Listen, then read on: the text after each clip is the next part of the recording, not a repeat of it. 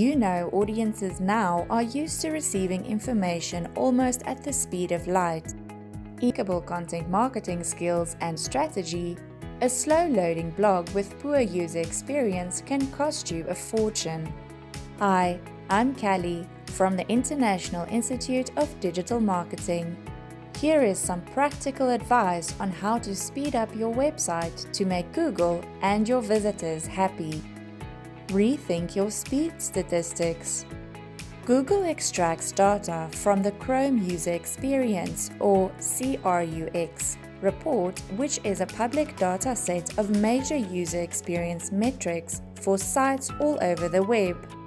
CRUX is based on real-world measurements and collects data concerning the way users interact with your site and how long it takes your page to fully load.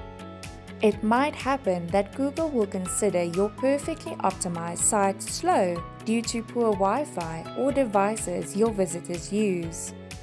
Identify areas of improvement with page speed insights. Identify your website's weak spots. The Page Speed Insights tool is perfect for that. It gives you an idea of how well your page performs according to the CRUX report and offers performance optimization advice. Work on your optimization score. If your site is considered fast speed-wise and has a high optimization score, over 80 points, it's good as is.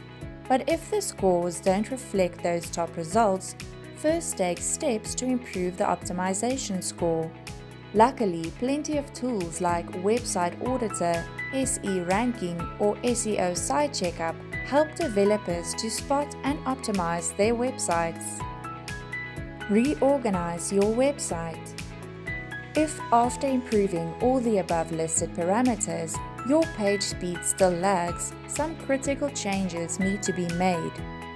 Since page speed is calculated according to user experience, the only way to influence it is by making your website less heavy and sophisticated. Minimize the number of images and scripts. In other words, try to simplify your site as much as you can.